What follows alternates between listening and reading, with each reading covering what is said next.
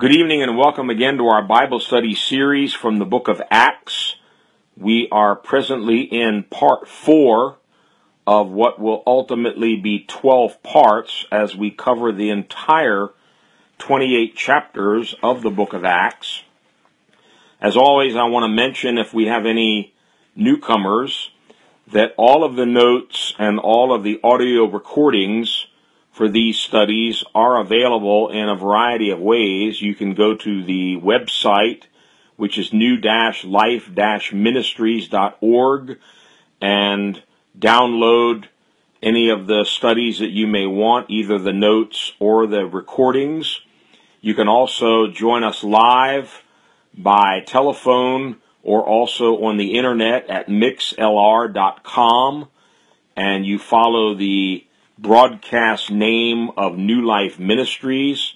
You can also subscribe on your smartphone or other devices to the New Life Ministries podcast. That way you automatically get any new notes or recordings as they are uploaded. So you don't have to do very much. They automatically come to your phone. All right, we are on page 53, if you are following along in the notes.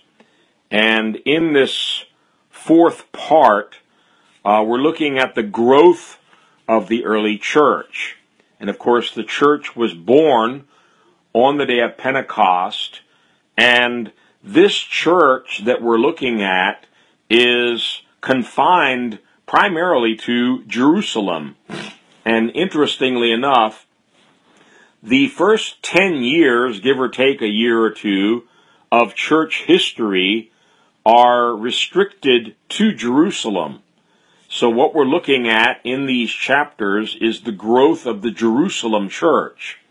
And eventually they would follow the Lord's directive in Acts 1:8 to go first to Jerusalem, then to Judea and Samaria, and ultimately to the ends of the earth.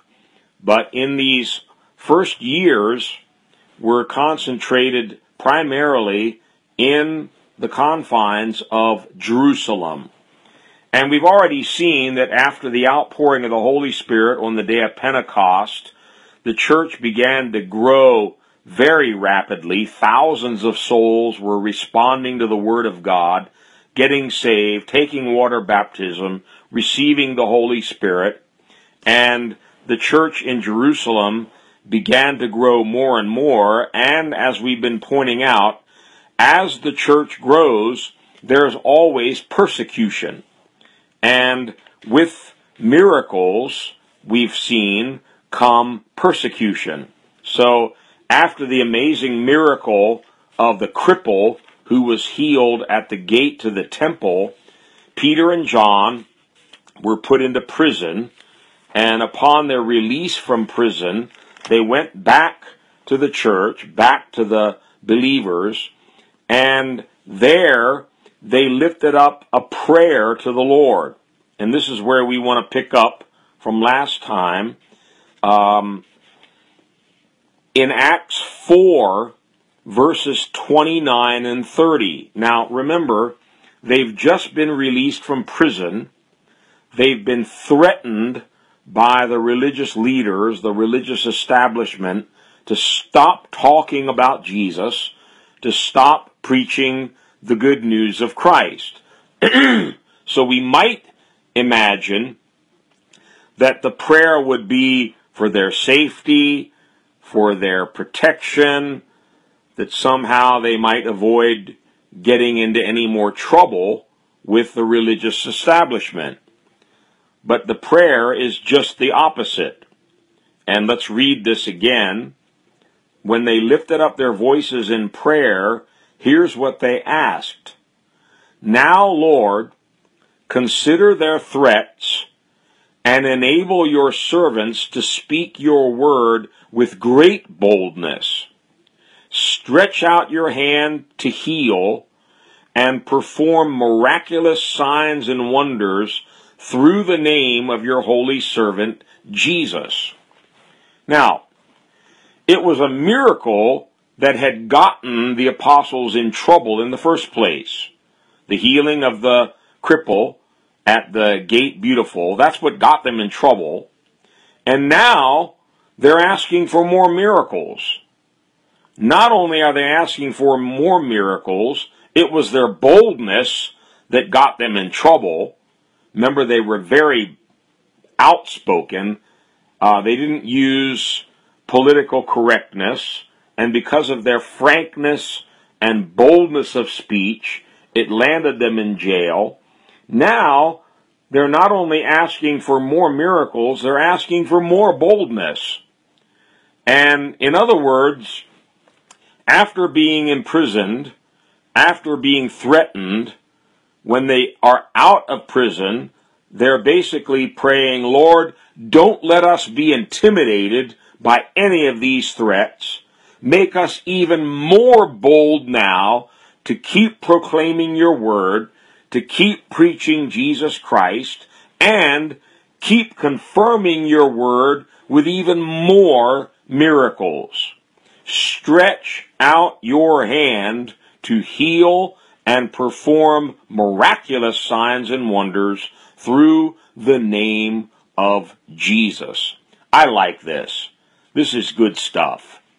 And we need to make a decision in these last days. We're going to be persecuted. It's not popular to be a Christian in these last days. And we're going to meet with resistance. We're going to meet with opposition, maybe from the religious establishment, maybe even from the government. But we've already seen that we have to be very careful to focus our allegiance on the highest authority. We're not advocating rebellion or disobedience to authority, but we must understand that obedience is always directed to the highest authority. We have to obey God rather than men when there's a difference in what they are telling us to do. We have been given commandments by Almighty God, and even though the lawmakers, the civil authorities may be telling us to do something different, we must obey God first and foremost.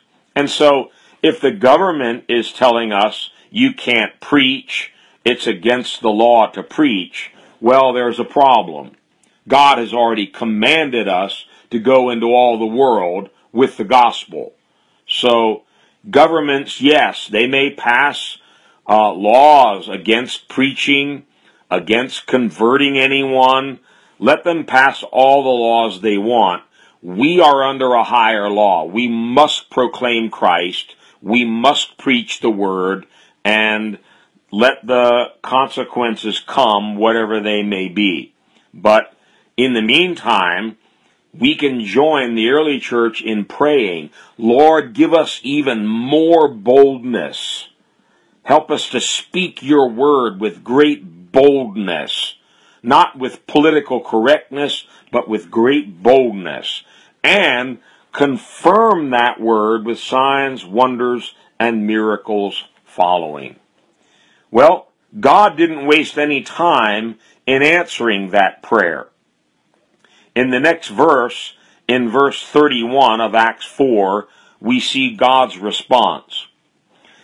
After they prayed, the place where they were meeting was shaken, and they were all filled with the Holy Spirit and spoke the word of God boldly. The place where they were meeting was shaken after they prayed, and they were all filled with the Holy Spirit. Oh, how the churches need this kind of prayer now. The book of James, chapter 5, verse 16 tells us the effectual, fervent prayer of a righteous man avails much. You know, in the Old Testament, incense was continually burning in the tabernacle, and incense is a type of prayer. But we often miss something. the fragrance of the incense is only released in fire. It has to be burned. And we need a fervent prayer. It means a burning prayer. We need some fire in our bones, some fire in our hearts and in our spirits. God deliver us from lukewarm, half-hearted, half-asleep praying. May the Holy Spirit stir us up to pray with heated, fiery, fervent prayers.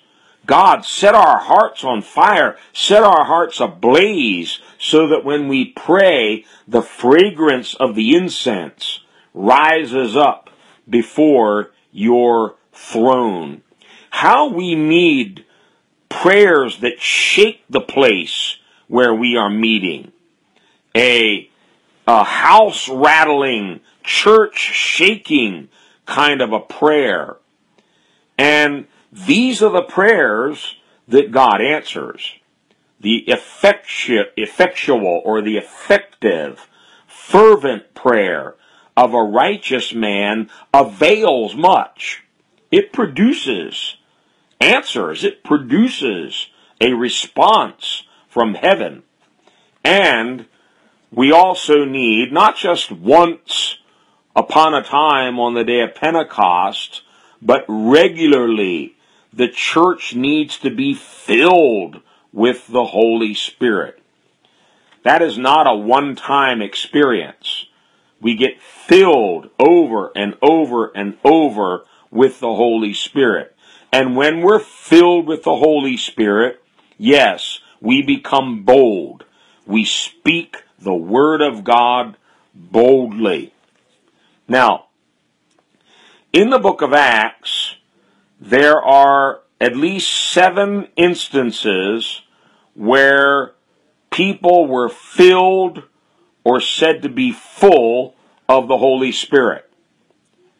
And they were filled for various purposes, or that filling with the Holy Spirit produced different results.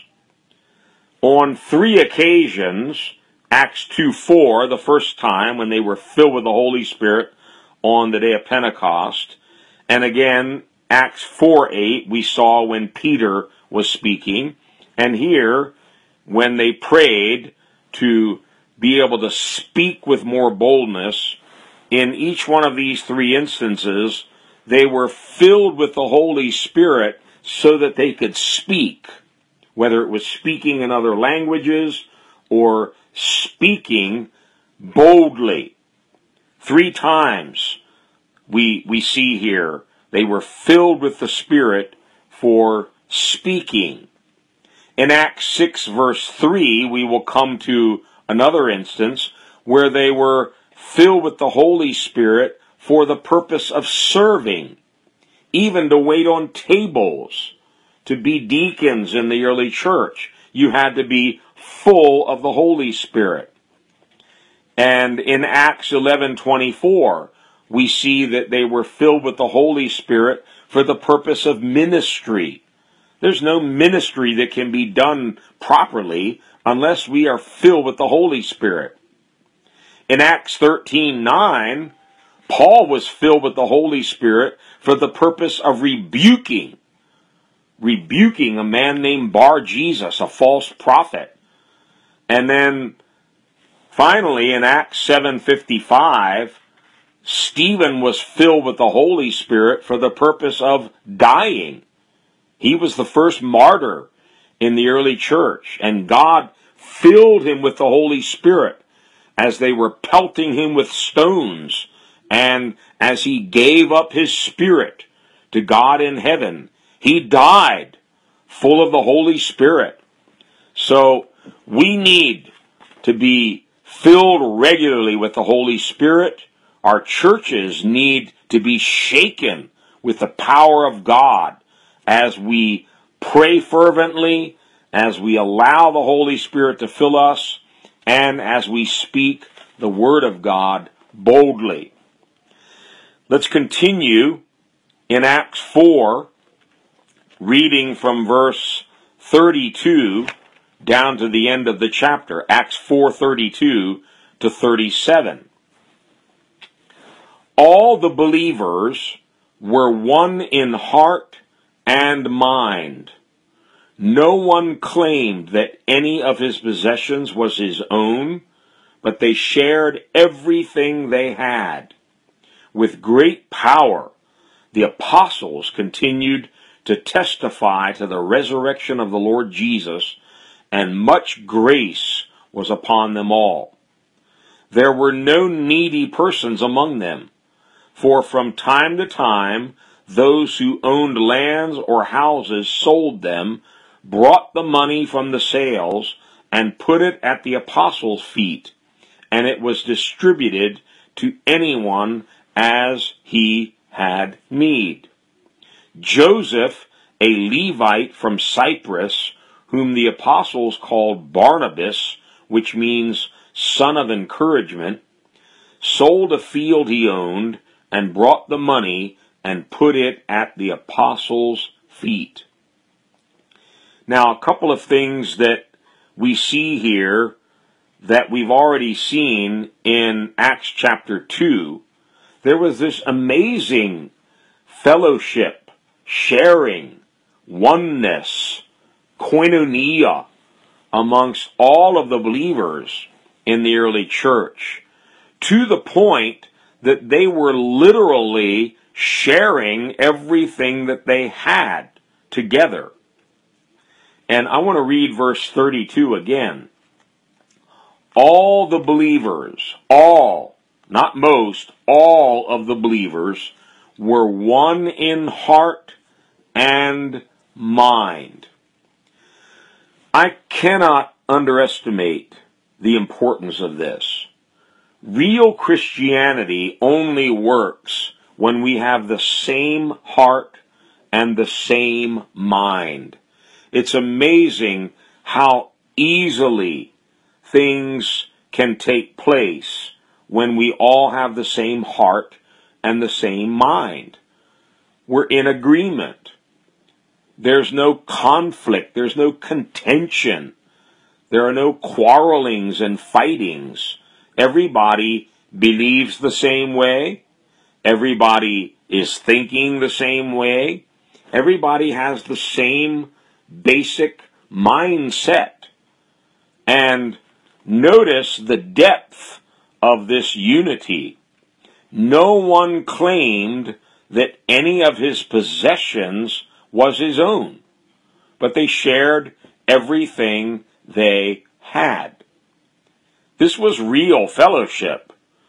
This wasn't just in word only. It was in deed. It was in possessions. They were sharing everything together. And because of that kind of unity, as we proceed further along in the book of Acts, they will eventually have some conflicts, some disagreements, some situations that they had to work together and find solutions for. But so long as they were all seeking God, their hearts and their minds were open to God, it was very easy for the Lord to maintain a oneness in heart and mind.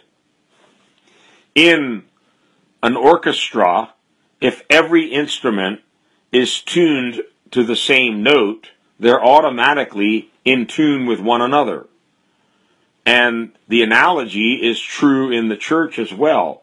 If all of us are in tune with the Lord, if we're in tune with His Spirit, if we're in tune with the Word of God, then it keeps all of us in tune with one another. We have the same heart, we have the same mind. The same God is speaking to all of us. And that's what we see here.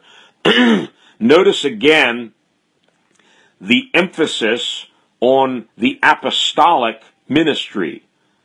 Verse 33, with great power the apostles continued to testify to the resurrection of the Lord Jesus, and great grace was upon them all. And as people were literally coming and selling houses and lands and bringing the money, the proceeds from those sales, it's very specific in verse 35 and again in verse 37. All of that money was being handled by the apostles. Now, I would like to posit several reasons why it was the apostles who were in charge of all this money. First of all, they had left everything. They had already sold everything. They'd left their fishing boats, left their tax tables and their businesses. They had forsaken all to follow Christ. They didn't want anything, so they could be trusted with everything. There was no fear that these apostles were going to pocket some of the money themselves. They had already given all their money away. Why would they want to do that? And the importance of the apostolic ministry continues to impress me more and more as time goes along. God must have a group of people who don't want anything. The problem arises when we have people who want something. James 4 tells us that's where all strife and contention and confusion comes from, and every evil work. It comes from selfish ambition, from covetousness, from greed, from people who want something, be it money or position or power or fame, or you can fill in the blanks. But the apostles had left everything, so they wanted nothing. And therefore they could be easily entrusted even with large amounts of money that were coming in now from the sale of houses and lands. Just a side note, I've mentioned this in previous studies, how different this is from the modern church, where there's so much emphasis on raising money, making money, buying lands, buying and building expensive temples. You find nothing of the sort in the entire book of Acts.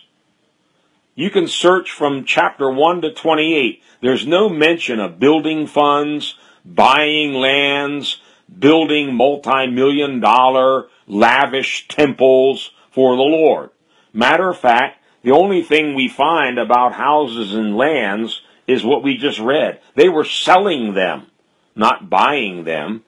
They met in houses, they met in schools, synagogues, wherever they could find a space to meet. Sometimes they met out by the river.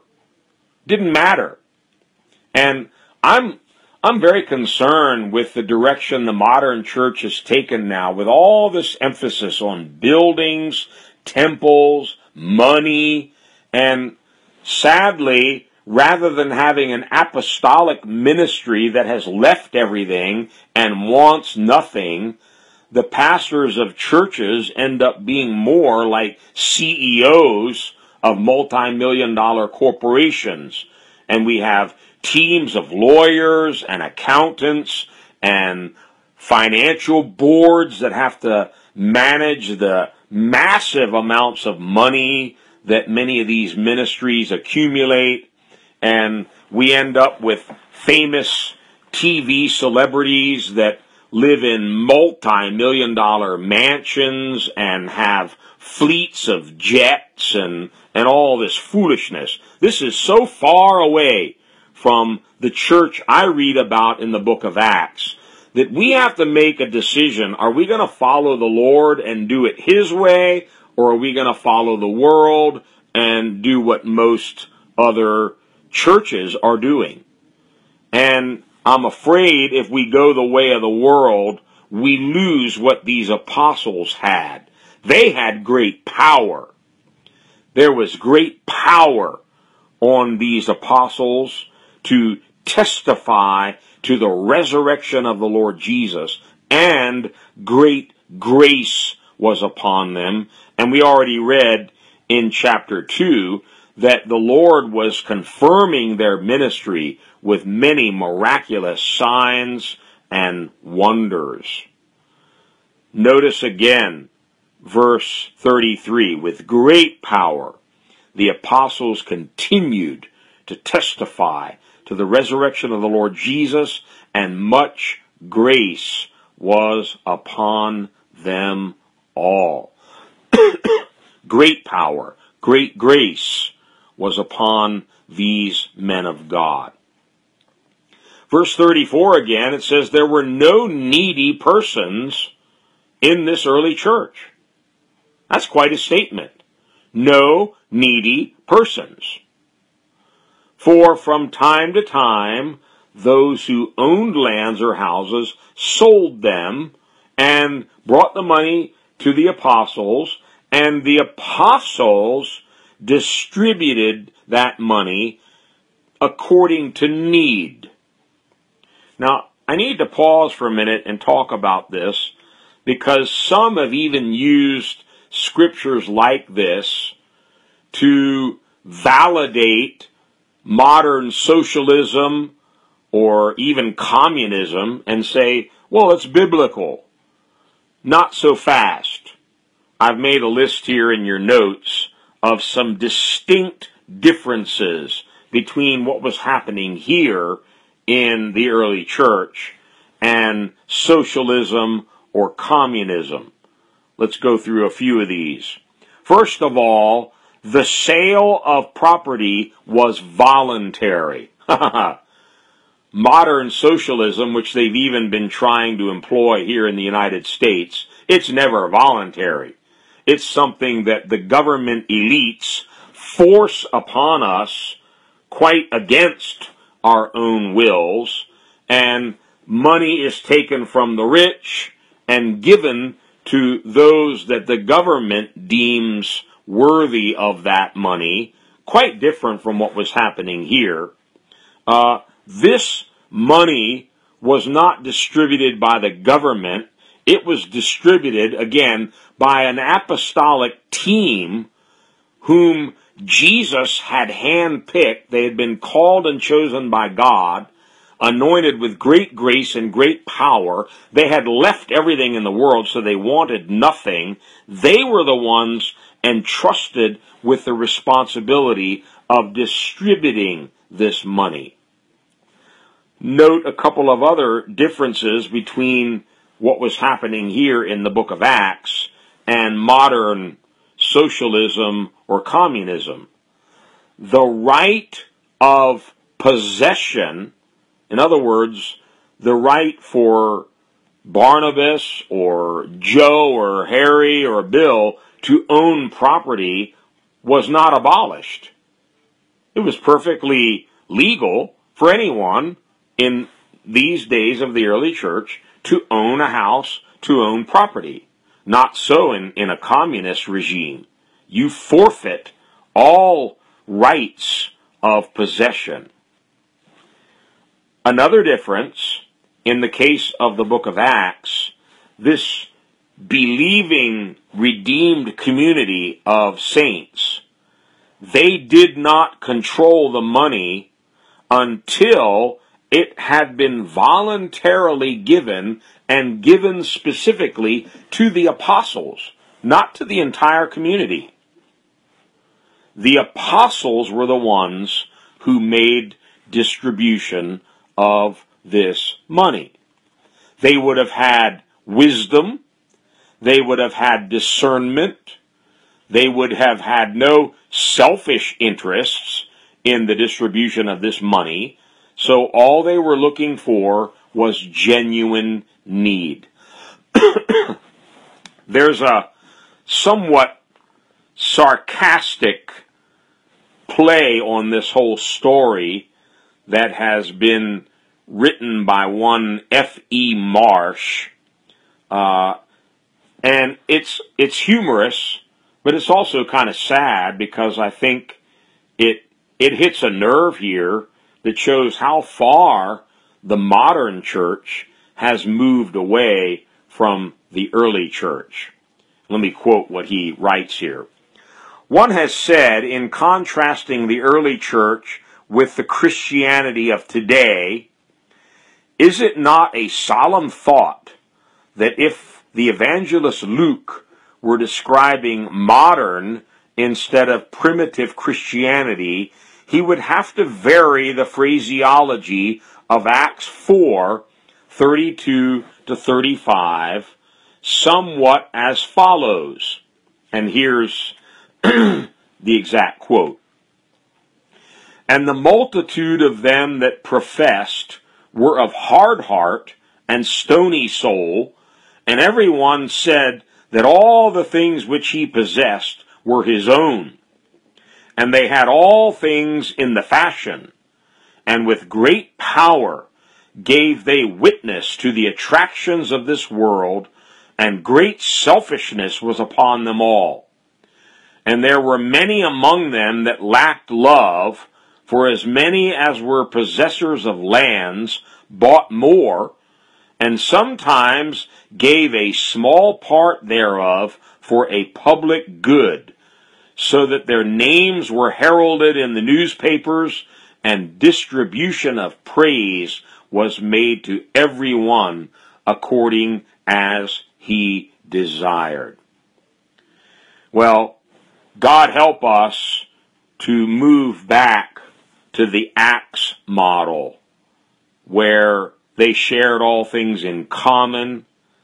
They had genuine love and charity in their hearts for people in need. They didn't wait for the government to take care of the needy. You know, we've basically come to a welfare state here in the United States of America, where we have multiplied millions, over 50 million people, who are basically dependent on the state for their welfare. They have all kinds of handouts that they depend on the government for. Now, I'm not against somebody in need getting help, but here's the caveat. It's really the church's responsibility, not the government's, to take care of the needy. And because the church has, in large part, failed to do its job because of this kind of selfishness and stinginess of heart, well, it's now defaulted to the government's hands to take care of the needy. It's not right. It's not right.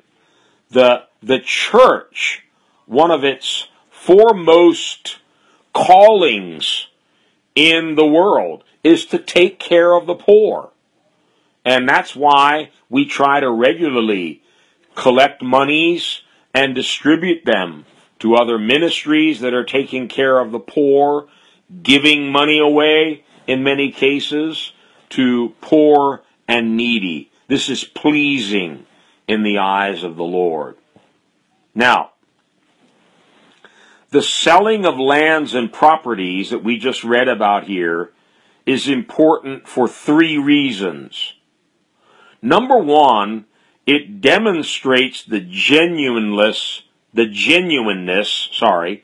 of the love these believers had in the early church, and the seriousness of their commitment to follow Christ. This was obviously not a shallow commitment. This was serious. My goodness, they had people selling their houses and giving the money away. That's serious. Now, here's an interesting side note before we go any further. This is taking place approximately around 35 AD, possibly even 40 AD, somewhere in that time range. In another 30 years, 70 AD, the entire city of Jerusalem will be burned to the ground by Titus, emperor of Rome. At that point, it doesn't matter how much land you own, how many houses you own, you're going to lose it all anyway, because the Jews were scattered to the four corners of the earth. They had to leave all of their lands, all of their houses behind as they scattered into the different parts of the earth. So God in his wisdom was having them sell their lands and their houses now before they would basically be forfeiting all rights to these houses and lands. Now, of course, he didn't tell them that. They were doing it out of love. And they were also doing it because the apostles had already set an example. They had already sold everything, literally, sold everything, got rid of all their junk, all of their possessions, so that they could follow Christ. Secondly, what we just read about here, as I mentioned, it reinforces the centrality of the apostles in the early church and the apostolic ministry. God not only gave them great power, great grace, great authority to work signs, wonders, and miracles, and boldly testify to the resurrected Christ, but God entrusted them with large sums of money and entrusted them to use wisdom in the distribution thereof. Thirdly, and this is sort of a pretext for where we're going next in the book of Acts, the selling of lands serves as a backdrop for something that we're going to read about in the next chapter, the hypocrisy of Ananias and Sapphira. So we first see people who were doing it with a sincere heart. They were doing it for the right reasons. In chapter 5, we're going to read of a couple who did it the wrong way, and they did it with evil hearts. One more thing to point out here before we proceed into Acts 5, we're introduced to a very important character. And I've come to love this character more and more as I've been studying through the book of Acts.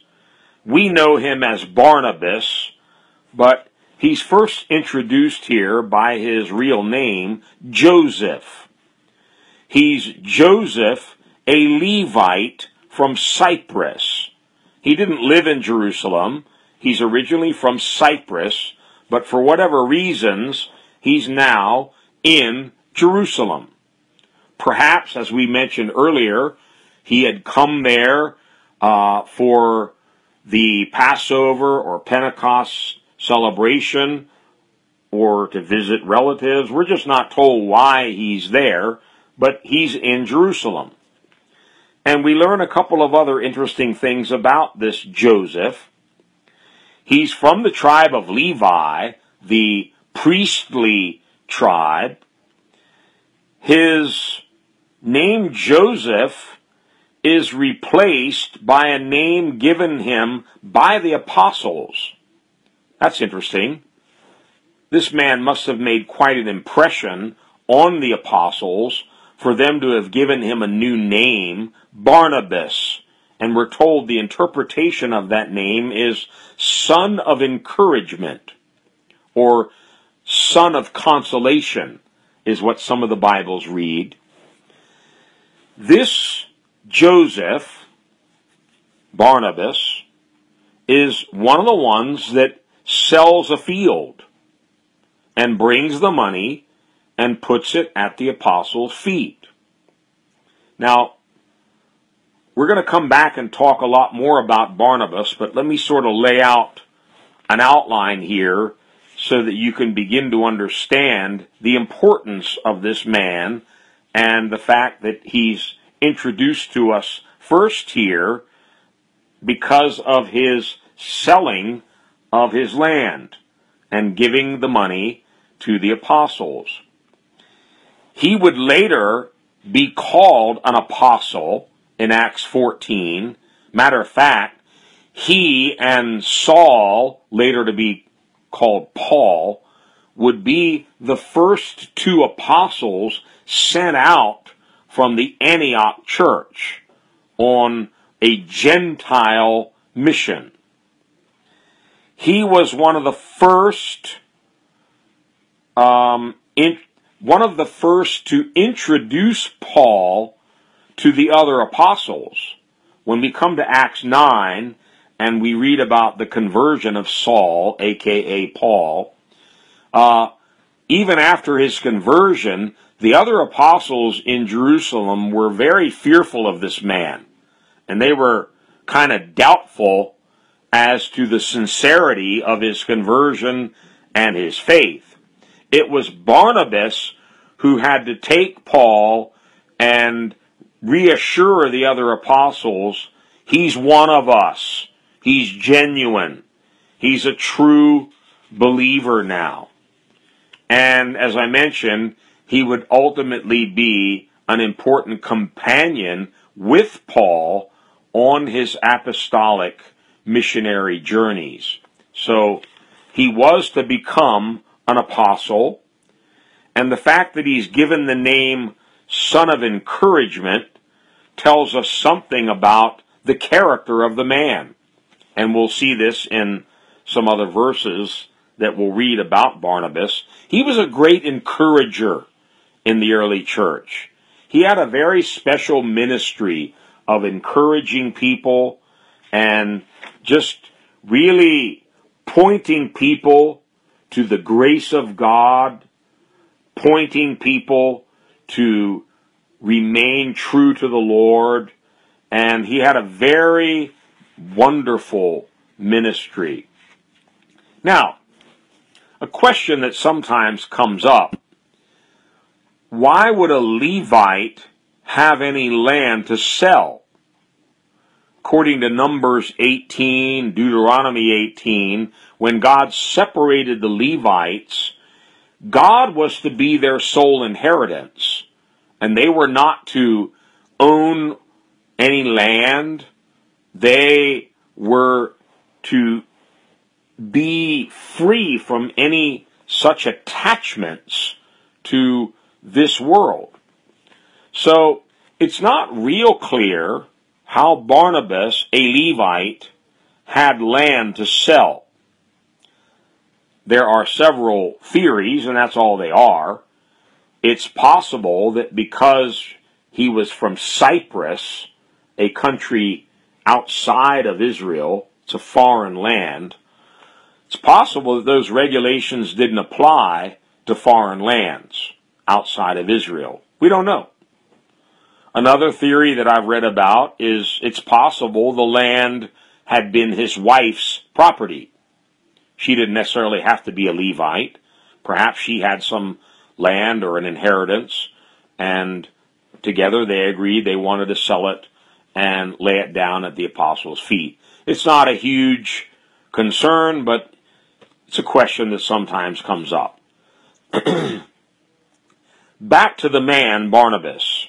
In Acts 11, verses 23 and 24, we read, when he, Barnabas, arrived, and this is in Antioch, when he arrived there and saw the evidence of the grace of God, he was glad and encouraged them all.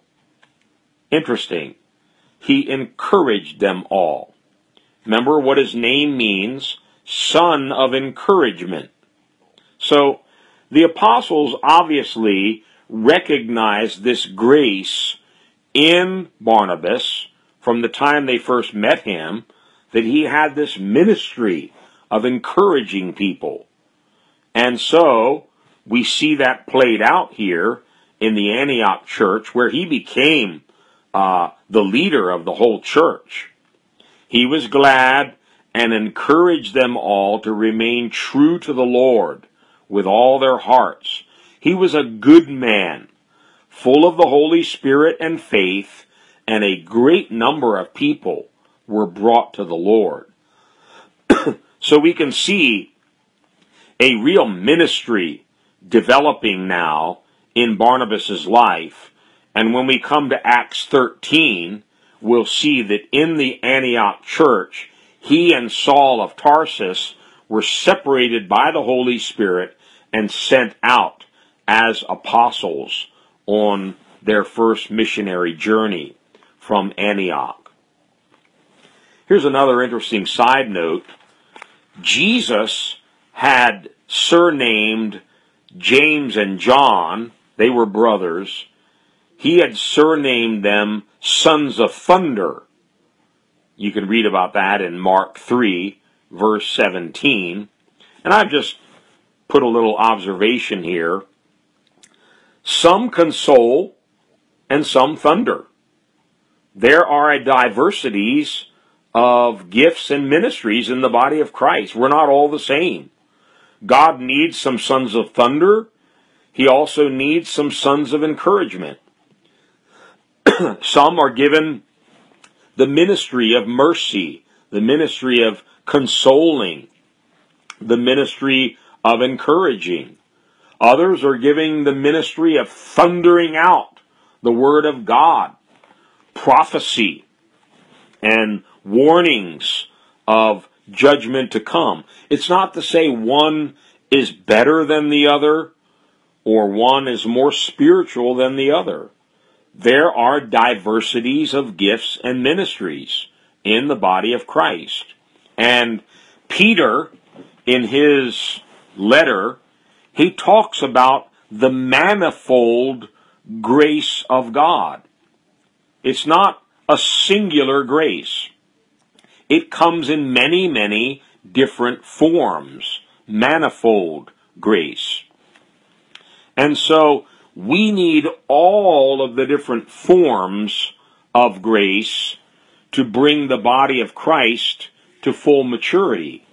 And if the body of Christ is going to reflect the fullness of Christ, we need both sons of encouragement as well as sons of thunder. We need prophets, we need apostles, we need evangelists, we need pastors, we need teachers. We need some with gifts of administration. We need others with gifts of prophecy. We need others with gifts of healings. We need others with gifts of discernment. And that we will certainly see next time, because we're running out of time, and I don't want to start this next section and have to stop it midway, but just to give a little bit of an introduction now. In Acts 5, verses 1 to 11, we're going to study next time Ananias and Sapphira. They also sold a piece of property. Well, that's good. Everybody else was selling properties, selling land, selling houses, and bringing the money and laying it at the apostles' feet. However, they were hypocrites, they were deceivers, and they did something very deceitful. They sold their land, and then they lied about how much money they gained from the sale. They kept some of the money for themselves. Now, there was not anything wrong with that. What they did wrong was lie about it. We can only speculate why, and we'll get into that more next time. Maybe they were trying to make an impression that they were just as holy and just as dedicated as somebody like Barnabas, and so they sold their land, but they only gave part of it to the apostles, and they kept the rest for themselves. And their end was very, very tragic. And we will see next time how in the early church, not only did they have signs and wonders and miracles of healings and the lame walking, but we also have signs and wonders and miracles of two hypocrites that dropped dead in the middle of the church because they dared to lie to God, to the apostles, and more importantly, they lied to the Holy Spirit with deadly consequences. So we'll wait till next time to turn our attention to Ananias and Sapphira and then hopefully we can continue further along in Acts chapter 5. All of this, remember, is still taking place in Jerusalem. The Jerusalem church is growing, but they're also beginning to experience some growth pains. And they will certainly hit a bump in the road in what's about to happen next in Acts chapter 5. More about that next time. Let's close in prayer as we finish off Acts chapter 4. Father, we thank you. We thank you in these last days you are raising up your church, a glorious church, a bride without spot, without wrinkle, without blemish. You're raising up apostles, prophets, evangelists, pastors, and teachers. You're raising up those who will stand boldly, even in the face of persecution, boldly speaking your word, and you, God, confirming that word with miracles, signs, and wonders. And Lord, you've never promised that we would be exempt from opposition and persecution. Quite the contrary, you promised all that live godly in Christ will suffer persecution. Help us to stand firm in our faith, stand boldly, even in the face of opposition, as the apostles and the believers in the early church did. Help us to pray the way they prayed, till the place is shaken with the power of God, till we are filled with the Holy Spirit, and we speak your word with great boldness. God, I pray that you would keep us filled with the Holy Spirit. You would keep our eyes fixed on Jesus, the author and finisher of our faith, that we would not get sidetracked and distracted with the cares and the things of this world and end up focusing all of our attention on money and buildings and building programs, but help us to stay focused on the kingdom of God. And let us not neglect the poor and the needy, and help us to give generously to those causes that we can do just as they did in the early church, taking care of each and every one in the church so that there were none needy. All had their needs met because they lived in a community that was one heart, one mind, and one soul. God, we thank you and we praise you for the marvelous work of grace that you're doing in your people, in your church in these last days. And we know that you will finish, you will complete, and you will perfect what you have begun, because you are both the author and the finisher of our faith. God bless each and every one in this Bible study tonight.